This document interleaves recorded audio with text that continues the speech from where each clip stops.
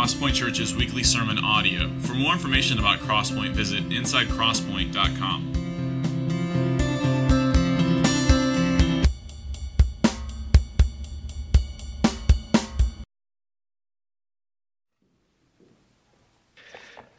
Good morning. My name is Tyler Kirkpatrick. I am one of the pastors here at Crosspoint, and I have the privilege of opening up and preaching the Word of God. We're going to be in Luke chapter 15, verses 11 through 32. And Luke 15 actually is quite possibly one of the most well-known and loved chapters in all of the Bible. I'm sure that most of you are familiar with the lost sheep, the lost coin, and the prodigal or lost son. But really, these chapters actually highlight not necessarily the things that are lost, but the one who is finding. And so as you read through Luke chapter 15, you end up seeing a shepherd who is willing to leave 99 and to go and to find one, a persistent widow who gets on her knees and lights a lamp to find her one lost coin, and a forgiving father who is pleased to forgive and embrace back his lost son. But I wonder if you've ever actually realized that these parables, this one big parable, is not just a story of unbelievers or you at one point in your life, but rather that this is a story for all of us. It's our story. And Jesus gives this parable in particular of the lost son or the prodigal son. He does it to show us what God is willing to do with people like you and me. So I want to read this passage of Scripture for us here in Luke chapter 15, starting in verse 11. Here Jesus says, "There was a man who had 2 sons, and the younger of them said to his father, 'Father, give me the share of property that is coming to me.'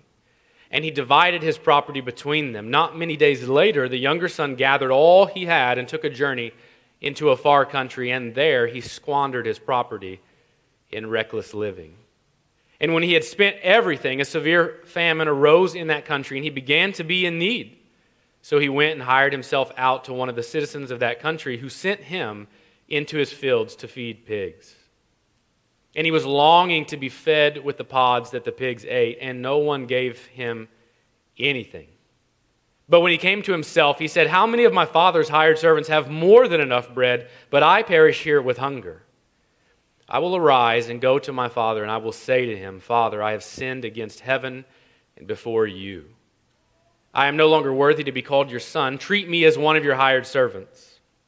And he arose and came to his father, but while he was still a long way off, his father saw him and felt compassion and ran and embraced him and kissed him. And the son said to him, Father, I have sinned against heaven and before you. I am no longer worthy to be called your son.' But the father said to his servants, 'Bring quickly the best robe and put it on him, and put a ring on his hand and shoes on his feet. And bring the fattened calf and kill it, and let us eat and celebrate. For this my son was dead and is alive again. He was lost and is found.' And they began to celebrate. Now his older son was in the field, and as he came and drew near to the house, he heard music and dancing. And he called one of the servants and asked what these things meant. And he said to him, 'Your brother has come, and your father has killed the fattened calf, because he has received him back safe and sound.' But he was angry and refused to go in. His father came out and entreated him, but he answered his father, 'Look, these many years I have served you. I have never disobeyed your command. Yet you never gave me a goat that I might celebrate with my friends. But when this son of yours came back, who has devoured your property with prostitutes, you killed the fattened calf for him.' And he said to him, 'Son, you are always with me, and all that is mine is yours. It was fitting to celebrate and be glad, for this your brother was dead and is alive. He was lost and is found.'" Let's pray. Father God, we're so very grateful for your word. We're so very grateful that oftentimes your word gives us what we don't even know we need. And so we pray for that this morning, that you would use this word as an encouragement to us, that you would use this word to instill within us hope and peace, that you would remind us that you are the good Father who seeks lost things. Oh Lord, we pray most of all that we would have reason to rejoice with heaven this morning, that you would use this word to draw an unbeliever to yourself, that they might know you for the first time ever, and then we might be able to celebrate and give glory to you alone. Father, we love you and we thank you, and we pray that you would be with us, that you would fill us with your Spirit now, and that you would use this word for our good and for your glory. It's in Jesus' name that we pray. Amen. All right, so I have 2 points for us this morning. The first is this: the Lord takes great joy in finding that which was hopelessly lost.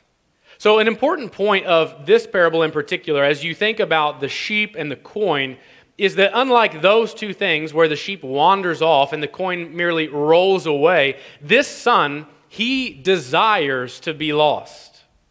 As we make our way through Luke chapter 15, we feel sorrow for this sheep that likely is not very smart.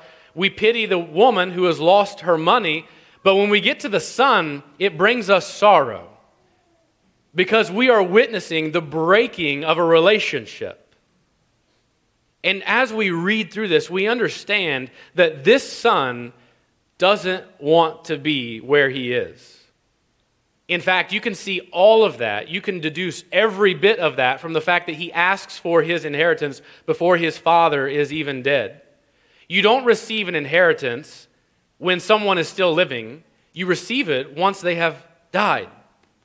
And this young man has the audacity to go to his father and ask his father to give him what he is owed. And so it is obviously clear that this young man not only hates his father, but he hates his father's household. He takes everything that he has, all of his inheritance, and obviously he liquidates it and he goes into a far-off country. And what we're supposed to see in all of these actions is that this young man, his greatest problem is that his desire, his greatest pursuit in life is simply this: himself. And so he takes all of these things and he makes his way into a far-off country where he's going to be fulfilled. He will finally be satisfied. He will not be under the authority of his father any longer. He won't have to be with his insufferable older brother. He'll take his money and he will go and live like a king. And that's exactly what he does for a very short period of time. And then, in the midst of his kingly estate, he runs out of money and a famine arises. And he learns a really hard lesson.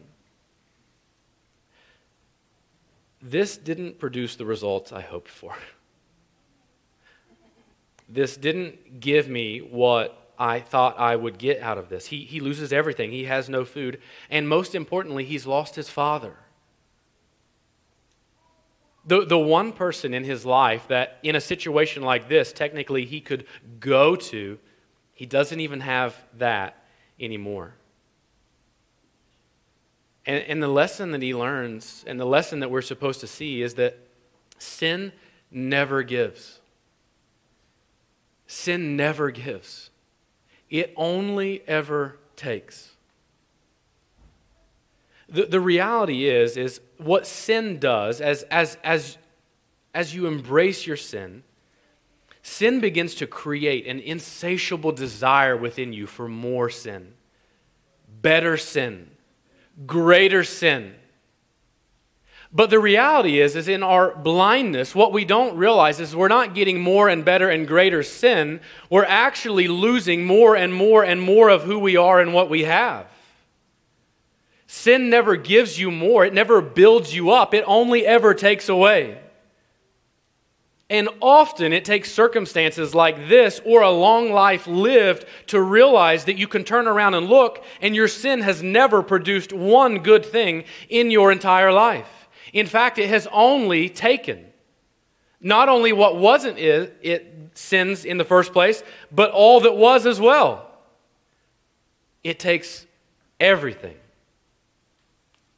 It corrodes everything. But verse 17 gives us the first glimmer of hope. The Bible tells us that the young man, the lost son, came to himself. I don't really think that this was an epiphany of sorts. I don't think that he had some sort of divine revelation per se. I think what happened was actually much more simple than that. As he was amongst the pigs, longing to eat what they were eating, he remembered the goodness of his father. This son has taken his father's love and his father's goodness and his father's kindness, and he has abused it. He took it into a far-off country and he squandered it. This was everything that his father had worked for his entire life, and he took it into a far-off country and he ruined it. And yet the thing that we end up learning is that even though he squandered his father's love remained. His father's love, the father's love for his son, went nowhere.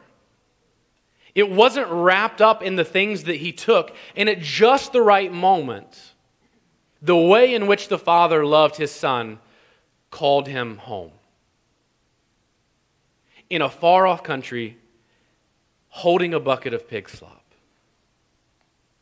You know, this is the beauty of the incarnation. As we are making our way to Christmas and to celebrating the birth of Christ and celebrating the fact that God himself, Jesus Christ, came, he condescended onto the earth, fully God, and took on flesh and became fully man. As we celebrate this beautiful truth, and as we make our way through this story, we understand the incarnation and the beauty of it because Jesus came into this world. He came down onto the earth, not simply to make his way to a cross, but to gather lost sheep, lost coins, and lost sons and daughters. Jesus didn't just come and go directly to a cross. He lived a life. And the life that he lived was in pursuit of people like you and me. You do understand that Jesus Christ is the love of God in the flesh. When we say that the love of God went into a far-off country to pursue a lost son, we're talking about us. Jesus came into this place to pursue us. He came to reveal the love of God the Father to us. And he came in that love to draw us home at exactly the right time. One of the things that I feel like maybe we just naturally believe this to be true.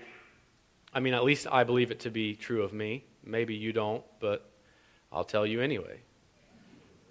So often we think, you can't come to the Lord if you're at the bottom. Jesus can't be your last resort. That's not fair. You don't have any other option. You need to be 2 steps above the bottom so you still have options to rebel. Then you can come to the Lord. That's the dumbest thing ever. You understand that this lost son is in a pig pen holding a bucket of slop, and that is the very moment that the love of his father captures him. Listen, most often, maybe for all of us, the moment that the Lord drew us to himself, the moment that we came to him, was actually the very bottom. It was at the moment where we felt least worthy to come to him that is the very time that he drew us to himself. We don't have to be a certain amount of clean before we can come to the Lord. Oftentimes, it's when you have no other option that you realize, I am already dead to the world. And so I might as well go ahead and die to the world and live unto Christ. But what does this father do with this son? Does he scorn him? Does he make him clean up first? I mean, let's just go ahead and throw it out there. He came from a pigsty. He's not going to smell great. Quite literally, you may want him to take a bath. No, better yet, maybe what he does is he says, okay, well, here's what we're going to do. You're going to go through a period of probation, and I'm going to test you to see whether or not this is true. Because you don't get to take my stuff into a far-off country, lose all of it, and then come crawling back to me. I don't know, that's probably what I'd say to one of my children, I guess. We'll see. We'll see. No, what this father does is he runs and he meets his son with unmerited grace. Verses 22 through 24, in fact, Jesus tells us this. The father said to his servants, can I just reset the scene? The guy came out of a pigsty. He smells horrible. He's just wasted a third of everything you've worked for in your whole life. And he has just come groveling back to you. And this is what the father says. This is what he says.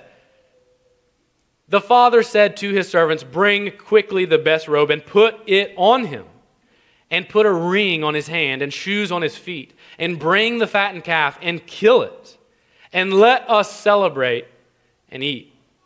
For this my son was dead and is alive again. He was lost and is found, and they began to celebrate.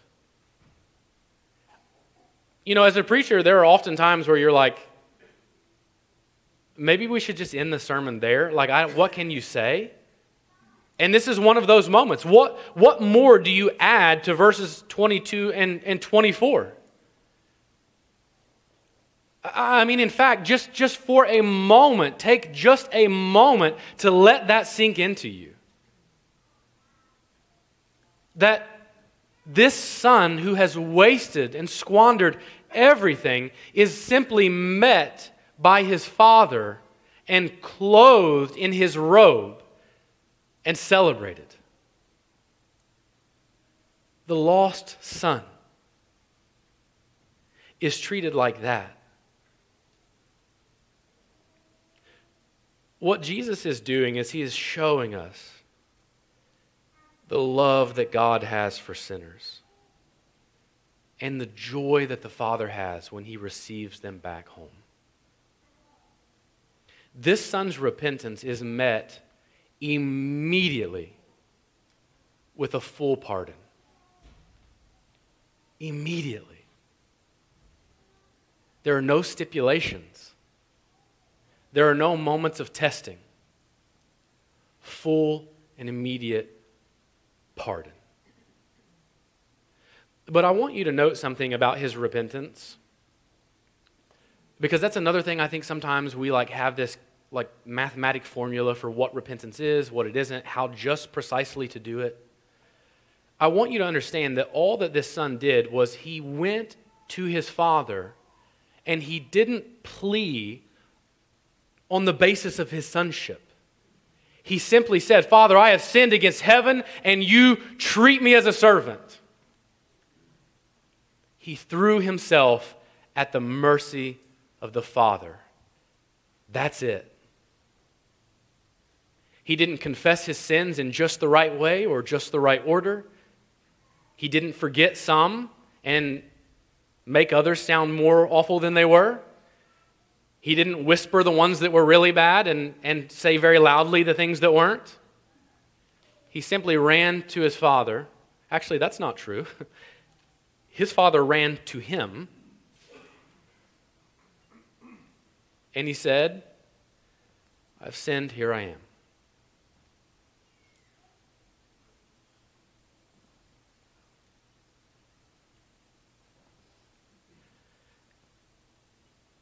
Praise God that that is true. Praise God that that is true. Because like I said in the beginning, what I want you to realize is that this is not just who you once were. It's not just who I once was. It's who I'm tempted to be every day of my life. I have a very fluffy youngest child.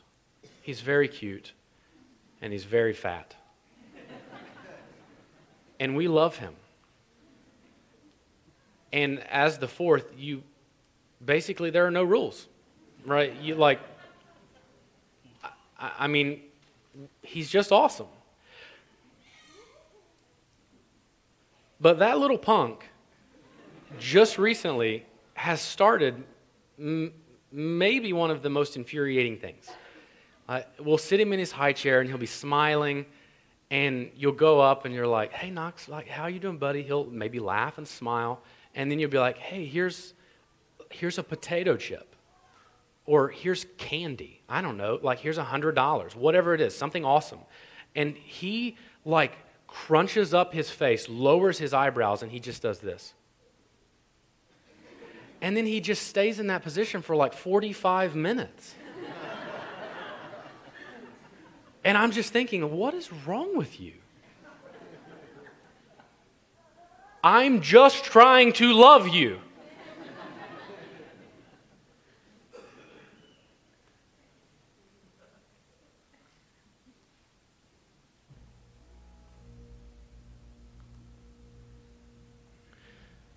And he tries to flee. He tries to flee from me. And the reality is that we all know what that is like. We are all well acquainted with what it means in our stubbornness to try to flee into a far country and exchange God's good things for pig slop.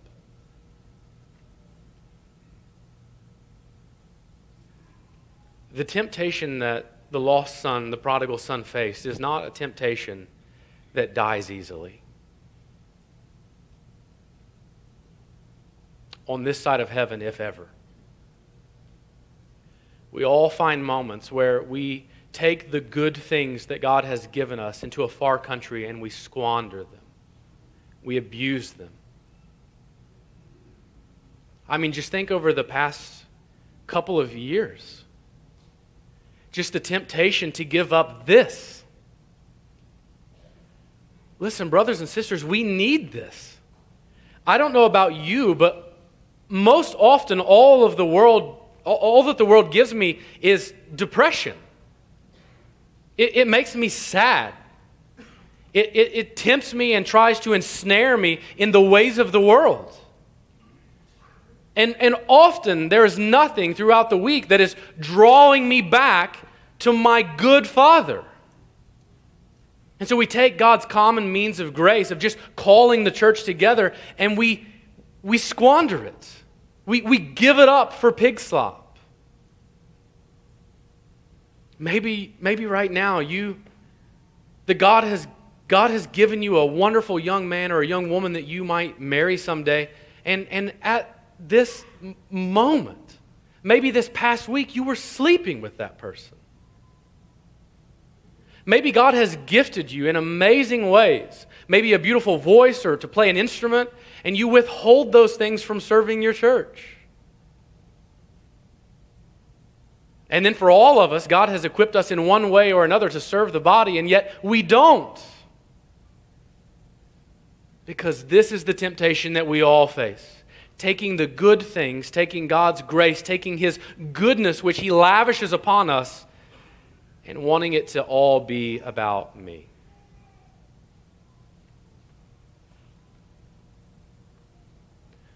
Listen, the prodigal son tried that. He tried it.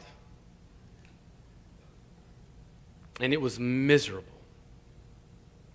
And at the end of his time, he had nothing. You see, the funny thing about my son when he turns away is that every time he turns back his head, I'm still standing there. I haven't gone anywhere.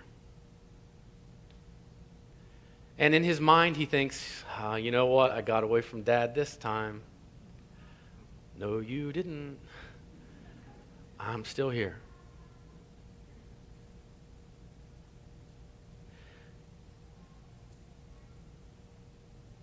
God does not forsake us simply because we have moments of stubbornness. And praise Him for that. Praise Him for that. Because do you know what that means for us, believer? And for you too, unbeliever? It means that because God loves us, He waits for us to turn back to Him. And when we do turn back to Him, He is ready to embrace us with open arms. The good news about all of the ways in which we are stubborn, all of the ways in which we are tempted to squander and abuse the good things that God has given us is that when we realize we're doing it, God is pleased to let us turn back to Him and say, I am sorry. And do you know what we receive? Full and immediate pardon. Full and immediate pardon. And for those of us who are in Christ, it is ours forever. And so you will have moments, you will have seasons where you turn away from the Father and live for you, but the good news is you can turn back. Not when you've been to church a few more times, not when you kind of have gotten your life back on track, when the bucket of slop is in your hand. You can turn. You can drop it and you can run. And the beauty of it all is that the Father will run to you. At the deepest pit of conviction, you can turn. And God will be pleased to receive you.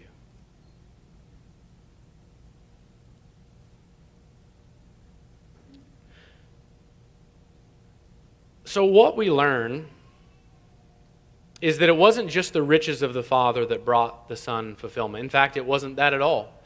It was the Father. What the lost son never realized was that the most fulfilling thing in his life was not the things he thought he needed, but the thing that he had. It was the presence of his Father that satisfied, that gave him everything he needed, that fulfilled every longing that he didn't even know he had. But this is not just a story about one son. It's a story about two. The second point is this: those who have no need for forgiveness don't understand grace. You see, the mistake that the lost son made was thinking that he had a right to his father's riches. He believed, because I am the son of this father, that all that is his is mine. And in fact, better than that, it's mine now.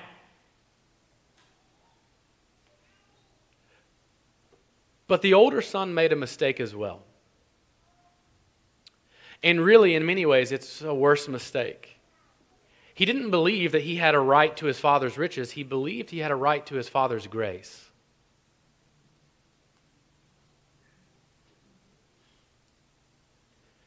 You know, nobody understands this point. Nobody could understand this parable more than the Apostle Paul. Saul, the enemy of the church, the captor of Christians, arrested and captivated on the Damascus road. When Paul was writing to the church in Corinth, in 1 Corinthians chapter 15, verse 10, he told them, "But by the grace of God I am what I am." But by the grace of God I am what I am. What Paul understood better than anybody is that you are nothing without the grace of God. In fact, without God's grace, you are His enemy. You pursue Him to destroy Him. But what Paul learned on the road to Damascus, and I'm sure what became sweeter and sweeter and sweeter to him as he lived out his days on earth, is this: that it's actually your unworthiness that qualifies you for the grace of God. It's not whether you stay at home and be a good boy or a good girl. It's the very fact that you're unworthy that merits you for the undeserved grace that God bestows upon you. What this father was telling his son when he came out to him as he was throwing his pity party and pouting was, listen, your brother was lost. In fact, he was as good as dead, and he's here. And it's a cause to celebrate, because what was dead is alive, and what was lost is now found. That is grace. And it brings God and all of heaven great joy when dead things are brought back to life and when lost things are found. But to those who don't need forgiveness, they don't understand. You see, sometimes what needs to happen is you actually need to realize you have nowhere else to go. You have nothing left to plead. The lost son knew. He knew without a doubt if he was to go back to his father and say, hey, Dad, your son's home,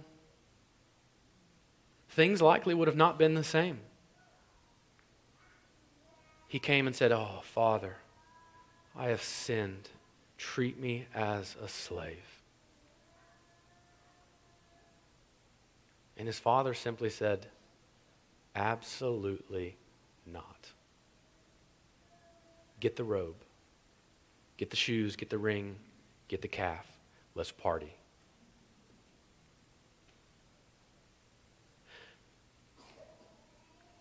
One thing that's important to know about this parable is that really there's an audience of two. There are verses 1 and 2, the tax collectors and sinners, but then in verse 2 in particular, the Pharisees and the scribes. What Jesus is trying to inform them of with a parable, which means that he never just comes out and says straightforward, hey, your self-righteousness has blinded you. So he's using a parable to tell them, hey, your self-righteousness has blinded you. He's trying to get them to see that the only need they have is a gracious, good, loving Father. Your works are hay and stubble. They mean nothing. Your position in society, your position in your religion or your faith or your church, in fact, those things, while they can be good and well, they mean nothing in terms of whether you are righteous before a holy God.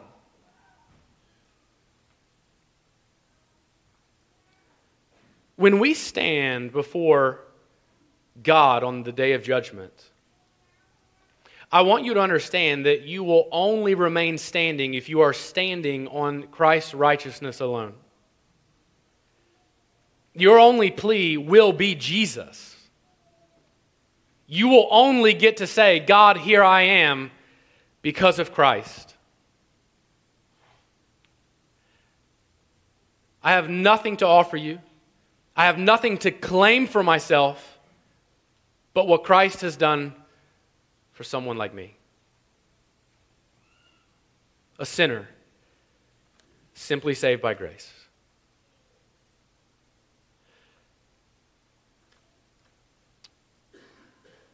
As we read about the lost son and as Jesus tells this parable, 2 different times he tells us that the Father finds great joy in the dead being made alive and the lost being found. Twice in these few verses. And I want you to understand that he tells us that twice, not just so we would know, but so we would be invited to come and experience this for ourselves. This is not just a parable given for greater knowledge. It's a parable that's given as an invitation to give your sin to him and to receive the forgiveness that he purchased for you. In fact, Jesus is calling everyone, all of us in this room as we can hear this, and all who will ever read this parable, he is calling them to come unworthy and be given grace. To come unworthy and to be given grace unmerited.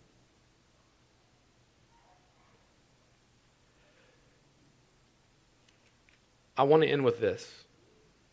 Luke chapter 15, verses 1 and 2. Now the tax collectors and sinners were all drawing near to hear him. And the Pharisees and the scribes grumbled, saying, This man, Jesus, receives sinners and eats with them. Unbeliever, if I could have you know one thing this morning, it would be this. The Lord already knows you. He already sees you. And He already knows what you've done. And He already knows what you will do. This man was born a baby to come and receive sinners and eat with them.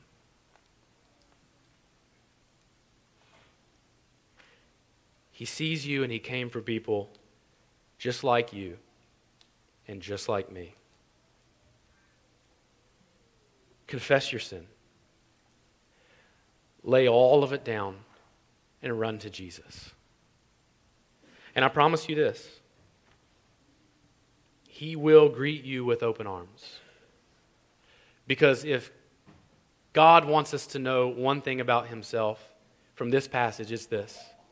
He is the joyous finder of lost, broken, destitute, pig slop holding people. Run to Him. Let's pray. Father God, thank you for this time. Father, I pray that you would use this word. In spite of anything that I have said, Father, use your word powerfully and mighty. Father, in ways that we can't even speak or fathom. Use it for your glory. Use it to exalt your Son, Jesus. And use it to save lost sinners.